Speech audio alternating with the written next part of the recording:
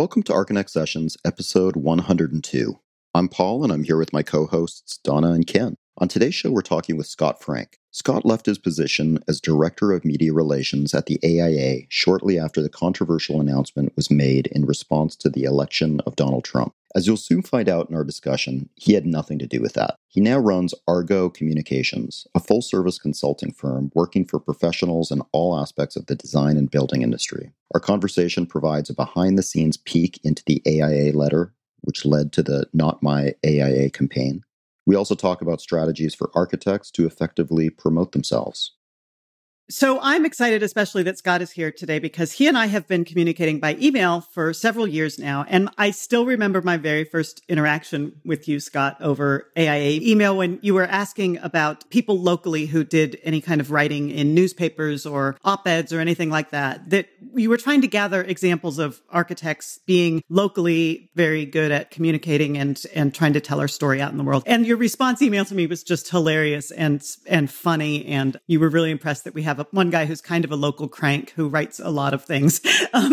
And you were laughing about that. You and I have had some really good interactions over the years, and I'm really happy that you're on the podcast finally. As am I. This is great. I'm excited. So thank you for having me on board. Yeah, welcome. So give us a little background about yourself. And as Paul said in the intro, we know that you used to work for AIA and now you have your own communications firm. So tell us a little about your whole story. Certainly. So I got to AIA purely by happenstance. I had worked in the late 90s in radio. I was a radio DJ. I thought that was going to be my path. I wanted to be a program director of a rock radio station. Then not quickly, I spent 3 years doing that. It occurred to me that moving up through the ranks, bouncing around to city to bigger markets, didn't really equate to something that might make it for a good lifestyle. And this was before satellite radio and Pandora and streaming services kind of put FM radio almost in a coffin. I got a chance to move in with some great college friends in DC. I'd been living in rural Maryland, which is not what I was accustomed to or where I grew up. So I jumped at the chance to live in a city with some good friends of mine and figured, okay, I'll get a real job. I don't know what that's going to be. When you work in small market radio, you have to write copy. You have to do voiceover and production of commercials. So that's kind of what I would love to do that. That would be fun. But DC, not really a hotbed for that sort of thing. So through a placement service, I ended up interviewing at a PR firm that was specializing in technology companies. This was right at like year 2000. And so I got a job there and I just sort of made it up as I went along, just trying to get exposure for the startups and the B2B technology clients that we had. And I wasn't even there a full year, but I guess I caught the attention of a guy who had been recruited to work for Ogilvy Public Relations Worldwide, which is a huge juggernaut, part of a publicly traded entity. And he recruited me to Ogilvy. And through my surprise, I got a job there as an account supervisor, which is pretty cool. Not exactly highly paid, but not entry level or sort of admin as a lot of starting point jobs in PR firms are. And it was okay. I mean, I didn't really know what I was doing. I was sort of holding my breath. Like, at what point are they going to say, okay, this guy's kind of a fraud? Imposter syndrome. Right. Yeah. And so, I got some advice. I kept my eyes and ears open. I thought, ask a lot of questions. Let's not pretend I'm some technology whiz, because this wasn't like fun, cool gadgets or video games. This was wonkish back office systems that are very important to make things run and operate, but they're not in popular mechanics or, cool wired or anything like that. So let's just move real quickly past that. I did that for a couple of years. I went to another technology firm in-house. They were going through growing pains. I didn't last a full year there until they had a reduction in force. So I was happily laid off because that place made a Dilbert cartoon look semi-functional. So there I was, laid off. I was gotta been 33 years old, give or take. And I didn't do a whole lot. I went a few job interviews. I was like, I've got to get away from technology PR. I just have to. And so sent my resume to the same placement staffing firm that I'd used initially. And I swear to God, that afternoon, a woman called and said, okay, your resume looks great. There's an opportunity to fill in for the director of media relations for the American Institute of Architects. She's going on maternity leave for 3 months and blah, blah, blah. And I said, architects? Well, that's awesome. I mean, I have no background, but I know that I like cool buildings and I know that I hate ugly ones. And I have an appreciation for that sort of thing. And just oddly enough, my father was an urban planner and ended up running late in his career a pretty high profile civil engineering firm in the Northern Virginia area. So I was like, okay, full speed ahead. By all means, please, I'd love to get that job. So I interviewed, got a job, filled in there while she was on maternity leave. And I really enjoyed it. I enjoyed the people. I enjoyed the subject matter. And so when that woman came back, I went and worked at Nextel as a consultant, just as a contractor or a freelancer doing media stuff for them. And then AI called and said that the woman I had replaced, she and her husband decided to move to Florida. Would you like to come back? And I was like, absolutely. And so that was, I want to say 2004. And so I was there, I guess, 13 odd years, and most of them very good. You know, there was the sort of eye-rolling frustrations that anyone has at any job, particularly an organization like, you know, a nonprofit association. So for the most part, I was able to just, you know, water off a duck's back. Yeah, groan. You know, my former boss who hired me, he was on the receiving end of a few of my profane rants. And I thanked him for that when I left. I said, you know what? If I had been you, I would have punched me in my fucking mouth for talking to me. So we will eventually get to the infamous Robert Ivy letter congratulating President Trump. I think that's the first time I've said those two words out loud. And the last. And the last. But do you recall any sort of hot stories from prior to that, like in your first couple of years, where there was some kind of misstep or where someone communicated really poorly or really well in the AIA that you thought that's a good example or a bad example? There was nothing close to that sort of misstep. Okay. That was stepping on a nuclear warhead. No, the things that drove me crazy about the Institute extend to the profession at large as much as I like and respect it. So there was a study by Georgetown University that came out and said the top 10 majors you parents don't let your children grow up to be architects. Oh my God. Yep. They reacted as though, you know, it was an all-out assault on the profession. Everyone absolutely shit their pants. And what are we going to do? We need to respond to this. We must respond to this. Well, okay, what does that actually mean? Because I, as a storyteller, want to push out positive news about the Institute and about the profession. I also know where all the bodies are buried. So if you want to get into a tit for tat, then somebody through a cursory Google search might say, so let me get this straight. You spend how many years in school? How many years being a poorly paid intern or associate or whatever? And then your average salary is $73,000? Really? And you're going to sit here and tell me, how dare we suggest, you know, in a down economy when the construction industry is off a cliff? Really? So that's the kind of thing that drove me crazy, because these people were so tone deaf and they just can't see the forest for the trees. But that's endemic in a single subject sort of organization. But I would try as best I could to steer them away from that sort of nonsense. So I don't want to monopolize all of this, but for the most part, I enjoyed it. And there was great storytelling examples and countless examples of what the work that myself and Matt Tinder, my main running mate, all we try to do is, in addition to announcing our awards or positions or architecture billings index stuff, what we really wanted to do is position architects as problem solvers. And so I'm really proud of the work that we did doing that. And so there were tremendous examples, too many to name at this time. So Scott, what strikes me so far about your background and knowing about Ivy's background is that he comes from a slow media and you come from a pretty rapid response media. Is there an inherent conflict between those two types of media or those two types of figures? I mean, he's really slow. It's text. It's, once a month publication. If you're on the radio, you're kind of, you can have a response immediately. Yeah, sure. There's differences, but the fundamentals and the building blocks are the same. And so, again, when I was in radio, I wasn't in news or anything. I was like playing classic and alternative rock stuff. But so let me shift to the immediacy of what Matt and I did at the AIA was pretty rapid fire. I mean, we're not doing press releases every day, but close. I'm sure we averaged one, which is not good. That's just a bit information overload. But what we did was we fielded all kinds of media inquiries. It could be from trade pubs, it could be from a blog in who knows where, it could be Wall Street Journal and everything in between. What we had to do is the same thing that you would hope that a monthly magazine would do, is practice just good fundamentals, tell good stories, pivot and try to position things as best you can when you get challenged. I would never offer the no comment sort of thing, because you're just guilty as charged as far as I'm concerned. And so we were under some pressure to crank out high profile exposure for the Institute and the profession all the time. And it was a what have you done for me lately sort of thing. But it was fun,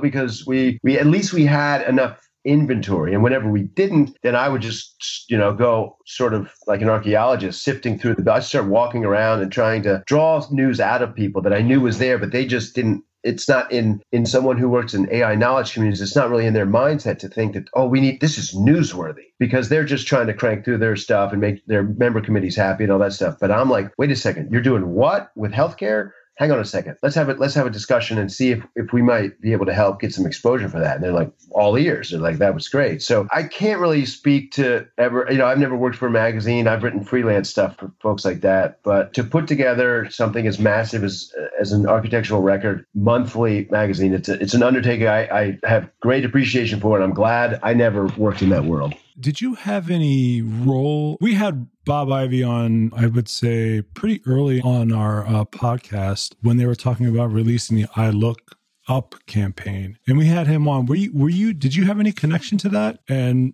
generally, what I was pretty critical of is, when these high upper echelon kind of individuals kind of start using buzzwords as though like they invented social media. Basically, he was priming us with this, this social media campaign. We just could never get him to really important about the I Look Up campaign. Let me just be very clear. No, I didn't have a goddamn thing to do with that. Because I wasn't allowed to. There was a woman hired to then become my supervisor. I had the same managing director who was promoted who was my direct supervisor for, I would say 10 years. And then they created this new managing director position for this public awareness campaign, as they called it. And of course, I wanted that job and was told, thanks, but no thanks. They brought this woman on. She didn't know what she was doing. She tried. But as you can see, the evidence speaks for themselves. And Robert is just sort of spitting out what he was told. Yeah. And, we're going to activate on social media. We're going to engage and all this sort of stuff. Like you say, the buzzwords, we could get a bingo card, and I bet I could get half of them off the top of my head. But the campaign itself is so wasteful because they don't have enough money to justify television commercials. No. The television commercial went nothing. Look what I did. I'm great. Yeah. Aren't I great? Come on, I'm great. Brought to you by the American Institute of Architects. Bye. That's what it was. There was no call to action whatsoever. It was just, I'm great. You should know it. Come on, admit it. I'm great. Let's go have a drink. I mean, that's it. And real quick, I want to make a point because Ken brought up something that is critical, and it shows the lack of strategic thinking and just how wasteful, especially that first iteration. I think it's gotten better, but they have no business advertising on television. I'll say that with a straight face. I've said it to them before. As far as I'm concerned, it's a vanity exercise for the board of directors to say that we were on Meet the Press, we were on during the debates. Well, that's great. But if you don't have enough money to do it with enough frequency, like real brands that actually advertise on television, then you're absolutely flushing your members' money down the toilet. And that's the truth. But so, Ken, to the point where you said it was on the Masters, it was on 2 golf tournaments, not the Masters, just rank and file, like, I don't know, the Phoenix Open or whatever it was. And so listen to me. This is crucial. It was one commercial during a 5-6 hour golf match, and then it was one commercial the following week. And each of those costs combined was around $300,000. Okay. Yeah. So that happened. So when the asinine membership who wants to sit there and bitch and have a conniption fit about like, oh, how much did Michelle Obama cost? We stuck a commercial on a second tier over a 5-6 hour period, and we sat one. Light some cigars with $100 bills on stage at convention is basically what that's doing. So how did you, during that I Look Up campaign process, did you have ideas or suggestions for how it should have been presented? Oh, of course. I did. We had a PR firm that was on retainer who was separate to the creative agency that did the advertising portion of it. Oh, plenty of people, not just me. Plenty of people had ideas. Yeah. Plenty of people said that this was off track. It was, it was rushed through, right? So they had this mandate that they said, I guess it was a 3-year PR campaign. And then they said, no, it's a multi-year. Stop saying it's 3-year, all this rigmarole with parsing the language. But it was not well thought out whatsoever. And essentially one person was allowed to orchestrate all of this and decide that, we should be in front of golf people. Well, then spend all your money on golf tournaments. You've got to be somewhere where you have enough frequency to be seen and get your message repeated. And by the way, there was no message, no call to action anyway. So it was very frustrating and embarrassing. And I'm glad to, I wasn't going to bring this up whatsoever, but I'm glad, Ken, that you asked if I was part of that, because no, I haven't been part of any decision-making in any of the I Look Up campaigns, social media, paid media, or otherwise. Okay.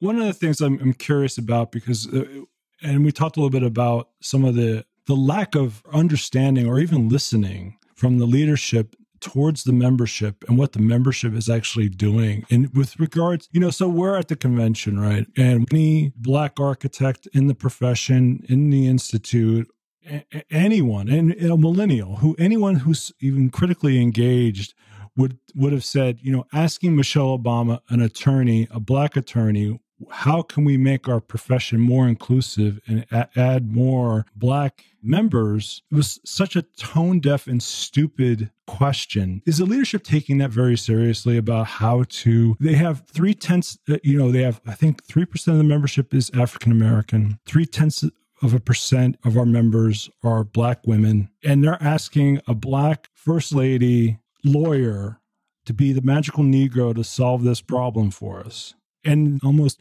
word for word, the exact same answer I got from a young Black architect I met out when we were going to watch her speak. Are they concerned about that, really, or is it just paying lip service to the moment? And let me add to that, not just in terms of Black architects, which we know is a problem with the profession, but in terms of listening to younger professionals and non-traditional type practitioners as well. Like how have you seen the AIA engage with those issues over the years while you were there?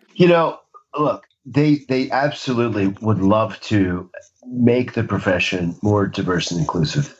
They absolutely want to do that. That is not lip service as far as I'm concerned. Good. They lack an understanding of how to do that. Frankly, I couldn't sit here and write you a memo on how to do that. I could write you a memo on how to fix a lot of things in that place. That's not one of them. It's very challenging. There's market controls that they don't want to do. What bothers me about them is, 2 years ago, they released the findings, or they developed this insanely long and complicated survey. And then they sat on it and, They finally released the findings. And the way they messaged it, it was like, okay, you guys, you're not going to believe this. I think we're not very diverse.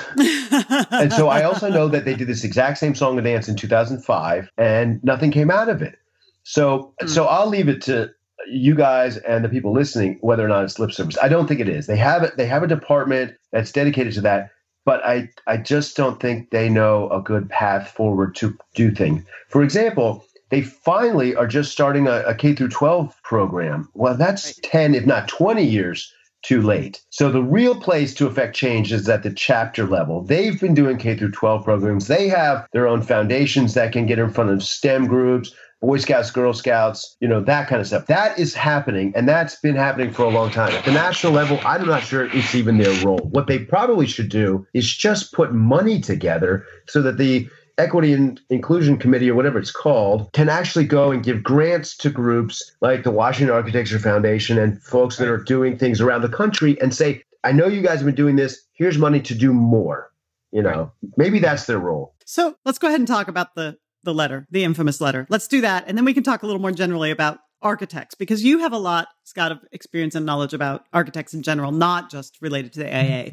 So let's go ahead and get the letter out of the way. Get it out of the way. You mentioned that you listened to the podcast we had right after that Robert Ivey's letter came out, that Catherine Darnstadt was our guest, and she instigated which may not be the right word, the Not My AIA hashtag. So give us some background on what you were seeing happening during that whole debacle. I'll take you a step further. It was a debacle. I mean, it was an utter and complete meltdown, and the reaction, the problem with not just AIA, I would have to think if any organization that's a nonprofit member-driven association, if anybody, whether they're doctors, lawyers, shoemakers, it doesn't matter. I think their brains just short-circuited and they lost all perspective. And so from my personal vantage point, that hashtag was born, I believe, on the Friday evening after the Architects newspaper absolutely submarined that preposterous statement. And so overnight, you've got Twitter on fire and Facebook maybe to a lesser degree and so forth. So I literally wake up and a colleague had sent the Architect's newspaper editorial to me and a couple others in our communications team.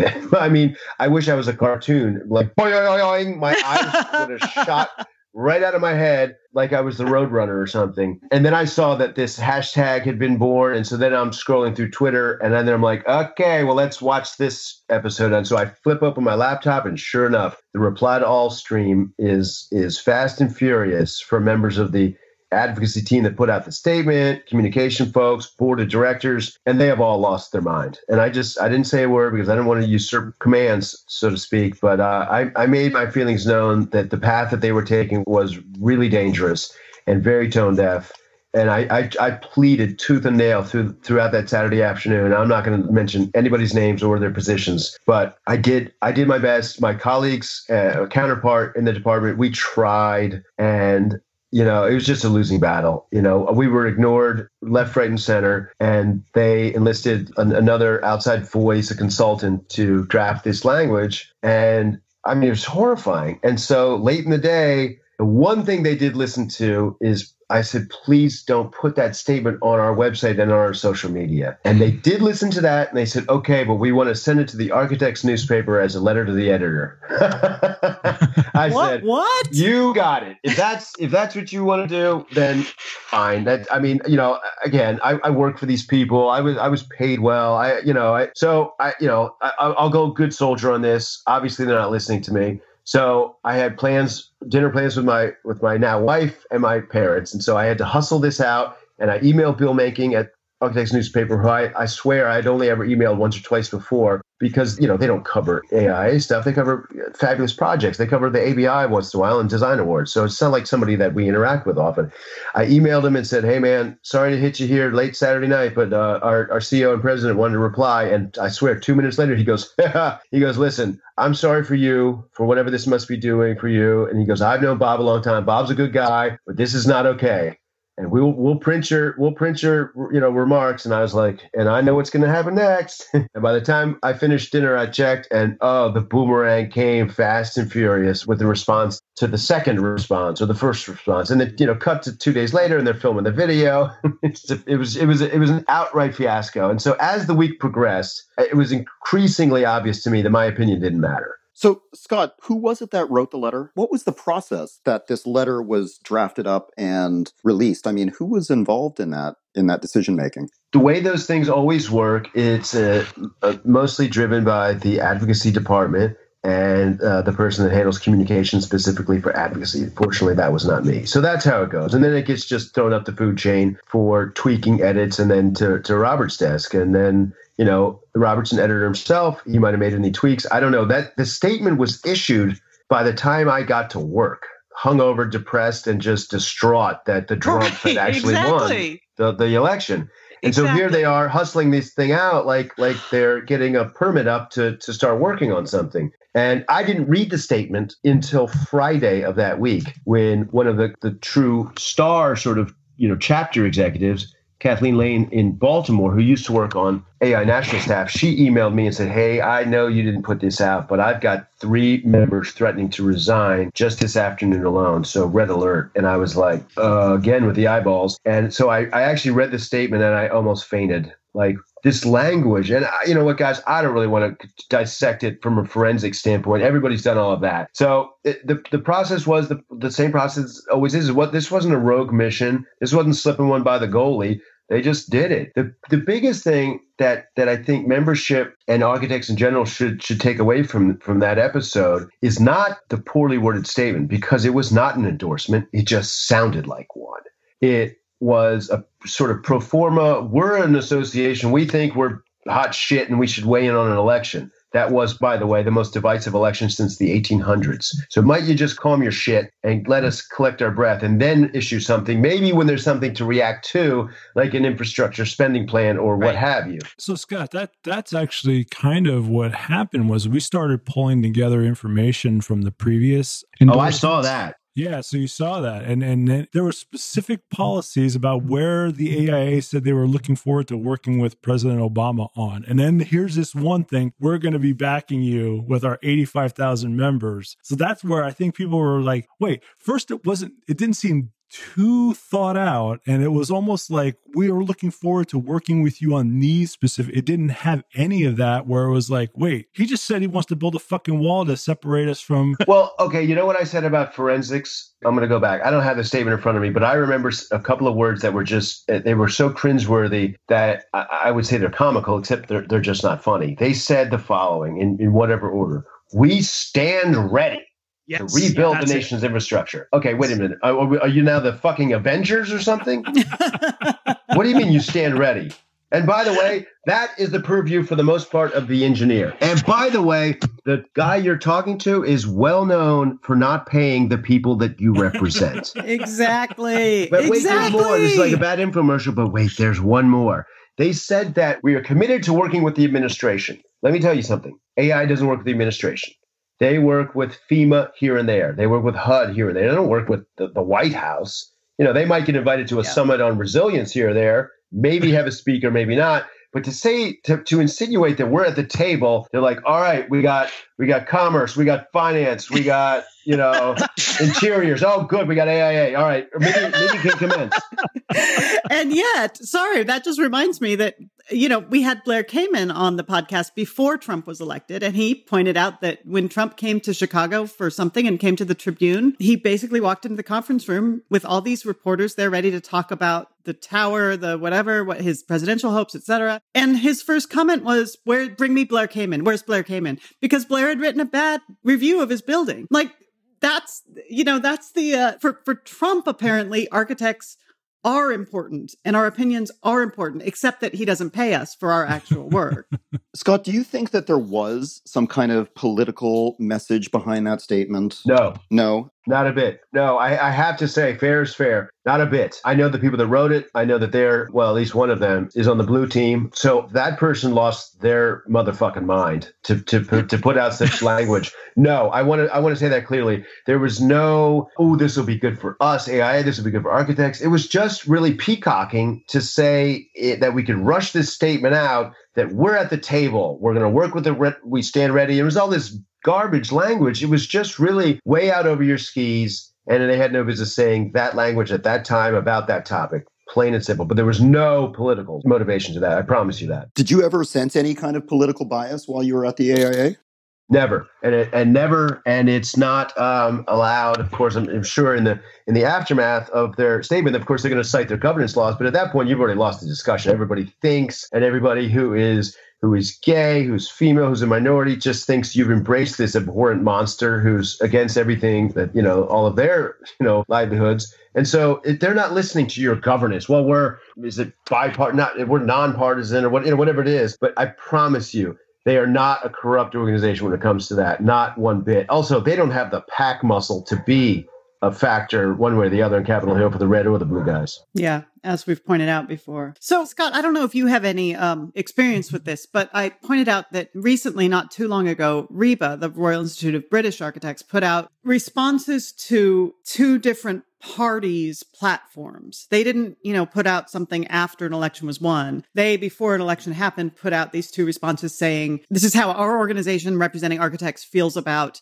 this party's platform and, where we think we can work with them and what are good things and not versus this party's platform. So has AIA ever done that kind of what really would be a nonpartisan sort of response to politics? Or are we really just so not at the table that it doesn't matter what we say? I mean, I guess that's my bigger question. I'm not the best person to answer this, but I will say that I know that in this most recent election cycle, they did, in either on the website or on the AI Architect newsletter, they did like what each candidate's platforms means for architects. And so red guys, blue guys, they just gave a very objective overview on whether it's John Kasich or, whomever, their sort of platform and what it meant for the profession and for you, the practitioner. So that's, what they're supposed to do. I mean, I don't know that if I was a doctor, lawyer, architect, PR person, whatever, and if I paid money to my local organization, I don't know that I would look in their newsletter for guidance on who I'm going to vote for. But it's their job to at least present what it means. So they did that.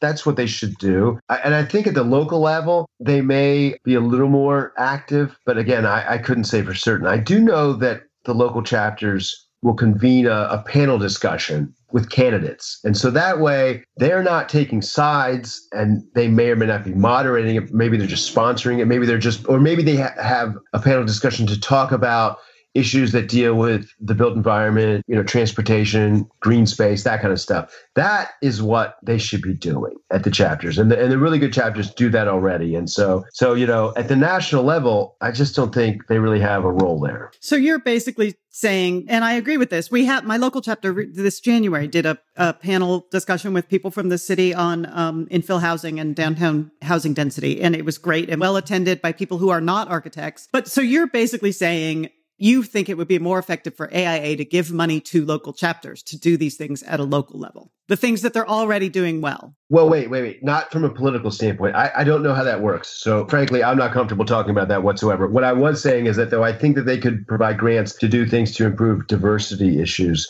in that way. Okay. From a political standpoint, I'm the wrong person. I don't even know if they're allowed to do that kind of thing. Okay. Scott, I can't recall how long you were around after this whole debacle went down, but did you get any insight into what the AIA discussed regarding how to avoid doing this again? Like, were there discussions about what went wrong and how to avoid this from happening again? Because clearly they didn't intend for this message to come across the way it did. So if not, my AIA was born on Friday after the election. The subsequent week, with all the missteps and all the bad press, I resigned the following Monday morning. Oh. So you weren't around for those follow-up conversations. I wasn't around. I'm sure they did. I've from what I understand, I'm still in contact with a good many people on staff because I'm friendly with them, but I also respect them. There's a lot of good working people. I mean, I've been sort of, trashing the place here, obviously, but, there's plenty of people that are talented and do good work and mean well. But I still hear horror stories of ineptitude and just not thinking clearly or just one foot in front of the other type of stuff. So are you saying that they're missing the small details? Imagine. Nice reference. From what I understand, they now have a group, they love the cross team committees or something, or whatever they're called in the building. And I believe they have something called rapid response to address any issues that might be problematic. So I think they're trying to be a little more on top of things. But I mean, they're never going to face a firestorm this bad again. And if they do, please put the pitchforks straight to Washington, D.C. and do a hostile takeover. Well, let me try to do that right now. Let me ask you this question. So it's been almost 8 months now. And one of the things that they promised to do shortly after all of this shit happened was they promised to have listening sessions across the membership. And we've yet, and I've even contacted my local, said, when is this going to happen? Is that, I mean, I know you said you left shortly after. I mean, I'm bringing this up because I'm hoping I have a sense that they think we have a short memory. And it's one thing I don't have. Do you think that they're actually sincere about that? Or is that just another way of trying to just, cover themselves and then hope we forget? Well, let me ask you this, Ken. If they had intended to do that, don't you think you would have seen a few listening town halls or whatever? Yeah. So, you know what? I'm glad that you said you have a long memory. I was kind of surprised that the controversy went away. I know from speaking with some chapters that there's still some sort of palpable outrage. I would encourage you to ask serious questions and demand answers. In other words, forget about a leadership change right at the top. Let's talk about why has there been zero accountability at the staff level? This was a monumental mistake, the biggest mistake in 157 years of that institute, except for the antitrust mess they got in the 90s, I guess. But, there's been no accountability. And so I think if there's a way to affect any sort of change, it has to come from the chapter level and then feed up. And so marshal your resources and say, are you guys in Minnesota feeling what we're feeling in Iowa, what we're feeling in Chicago, in Seattle, in Boston, and then say, well, wait a second, there's some common themes here. And then if you can activate the channels that are already in place, which they have all these silly names for, the big SIBs, the large states, the CASE network, if you can light the fires that way and they'll go up the chimney, and I guarantee you they won't know what to do, and then they'll be forced to react. And that's the best advice I can give all of you. It has been maddening to watch the missteps subsequent to this, like the convention keynote rollout with all white men, and then they immediately say, no. No. You don't understand. We have a strategy. We're gonna roll this out in phases. Well,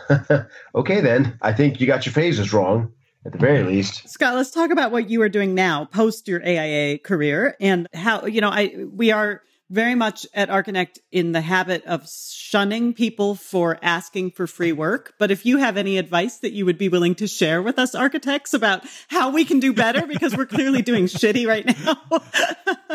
Tell us what you're up to now. Yes. So I formed a communication consulting firm immediately. And it took a little while to get off the ground just because I didn't want to promote myself without a website and business card, that kind of thing. And I still haven't promoted the fact that I'm open, but it's my job to do everything I did at AIA, including some more maybe hands-on consultation. And then there's things I'm not capable of doing, like website design and, photography or whatever that some clients may need. But I've already assembled a network of people that can fill those gaps. And so very excited to already have had some great successes. But, I recently did a how to work with the media seminar for the Potomac Valley chapter of AIA. That's suburban Maryland folks. It wasn't really well attended, but, the response was tremendous. And so if I were to just click off some of the highlights of that, when people, whether you're AI chapter, an individual practitioner, or a firm, and you want to get some publicity or generate some press, you can't just say, okay, we got to get in the Washington Business Journal this week because we just, announced a new grand project. That doesn't work like that. Also, that's not news. But you have to do these in a well orchestrated and thought out manner. And so some important considerations right out of the gate. But what do you actually want to accomplish by getting some press coverage? Is it just a vanity exercise, or do you want to get new business, or do you want to, be more well known in the community? So those are some questions. And then what kind of news outlets make sense? Should it be the design trade publication? Should it be the Wall Street Journal? Should it be somebody in between? Now, are you also prepared for tough questions or critical evaluations of your actual projects? And then, is there no such thing as bad PR? Well, I think we've already answered that a few minutes ago. You've got to be ready for all of those sorts of scenarios to play out. And for the most part, journalists aren't here to gotcha. This isn't Mike Wallace showing up, to surprise ambush you. For the most part, if an outlet that covers real estate and construction, they want to tell the good parts of a story, but you got to bring a story to them. It's not just, I designed a new building. So does a lot of people. Well, it's a green building. Again, what else? So, if you want to be in that mix, you got to know what the media landscape is like and what they're looking for. And also just understand that reporters are very busy. They're very deadline driven. They react to news. Now, the trade journals, again, they react to news also.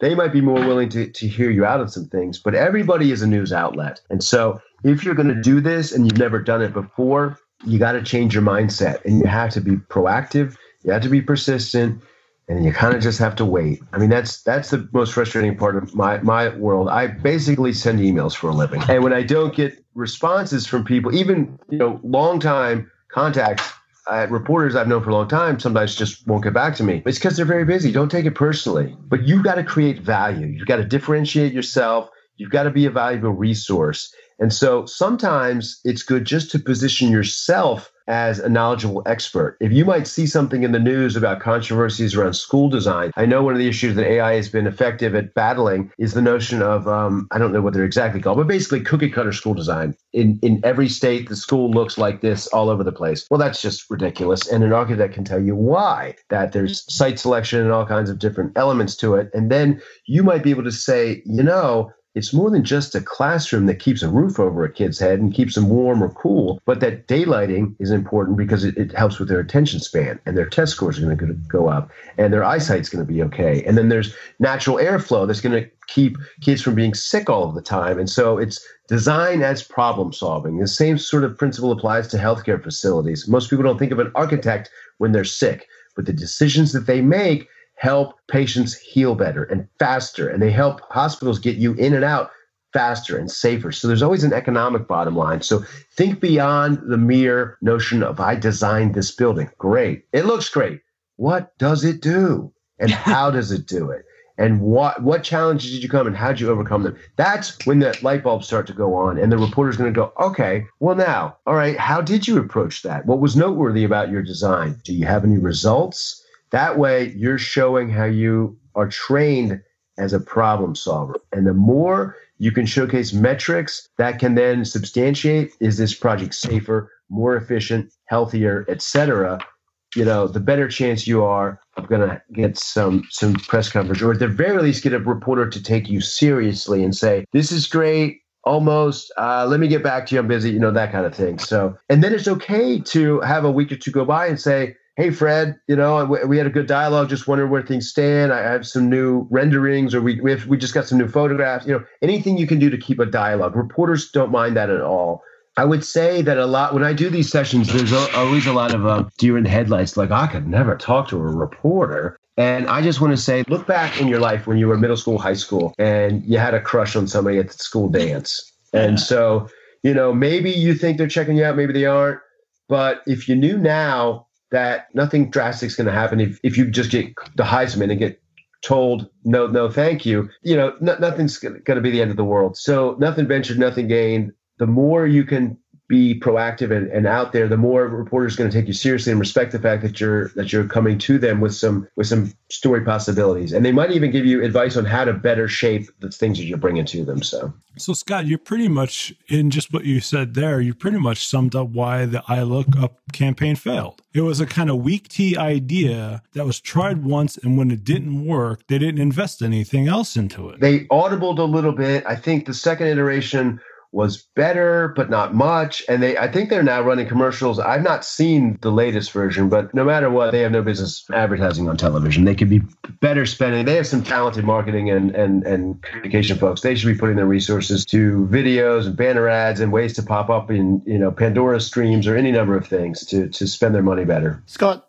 we love to talk about how architects are horrible at promoting themselves.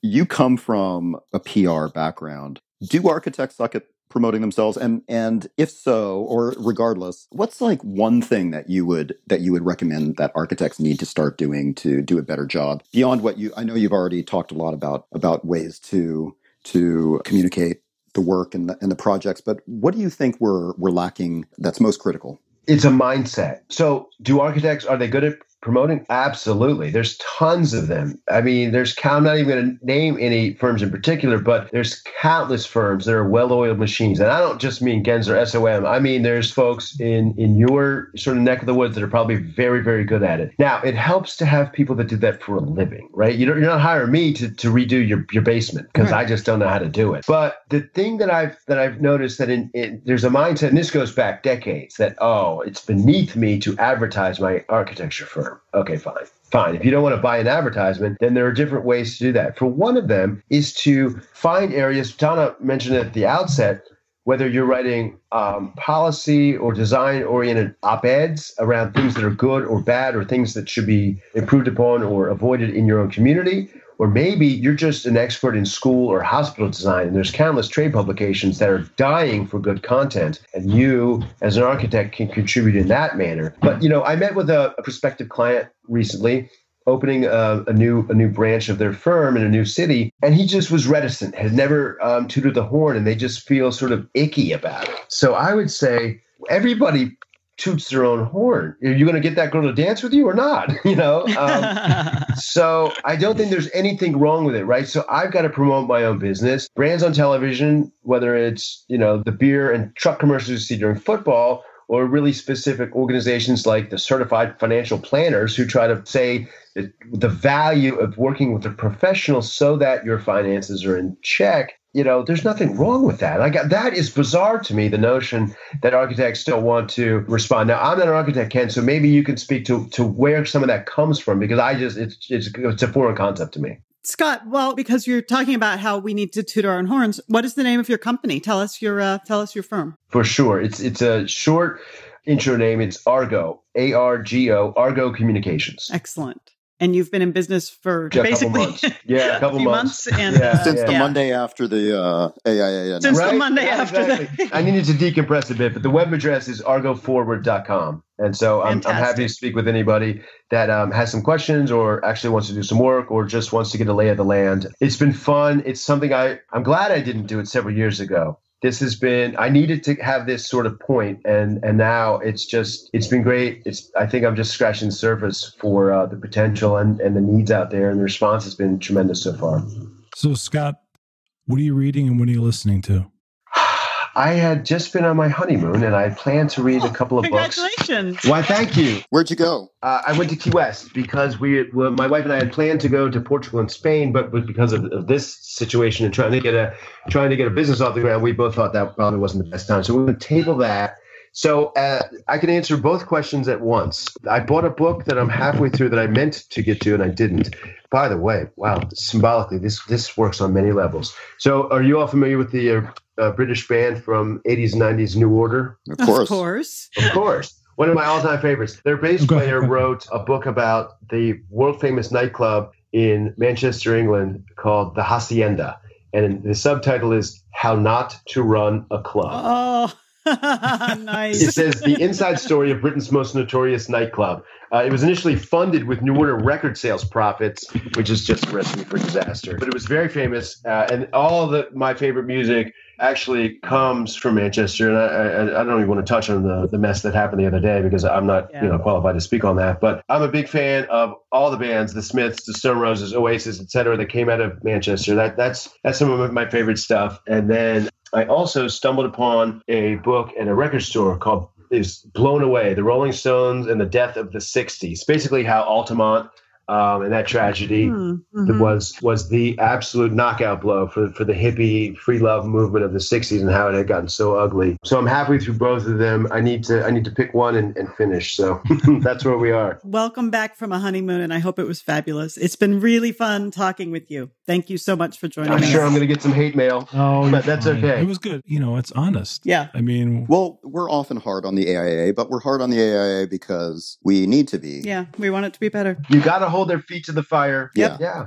So it's tough love. Again, they mean well. They do some things really well. They do a lot of things really poorly. Hold their feet. Get your people activated, and then work up the chimney with a good roasting bit of flames. And I hope that there's some accountability and then some good structural changes that are needed. So thank you. Thank you so much, Scott. I hope we can have you back. You were awesome. Well, thank you. Thanks to Scott for joining us this week. If you have any questions, comments, or suggestions, you can reach us on Twitter at our Twitter account, Sessions, or with hashtag Archinect Sessions. You can also send us an email to connect@archinect.com. And if you enjoy this podcast, please consider rating us on iTunes. Thanks for listening, and talk to you next week.